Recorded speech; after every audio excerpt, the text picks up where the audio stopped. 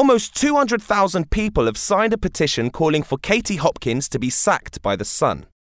In her weekend column for the tabloid, Hopkins wrote a commentary on migrants coming to Europe, where she compared refugees to cockroaches and suggested turning gunships on them.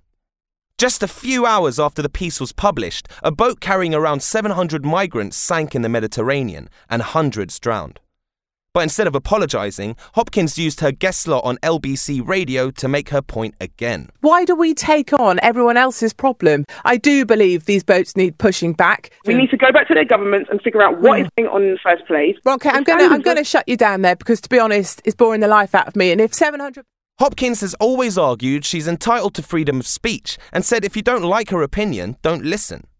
The public's divided as to what to do about her. Some say ignoring her is the best thing, as she makes a living from being controversial. But others reckon The Sun have a responsibility to stop her spreading her toxic views.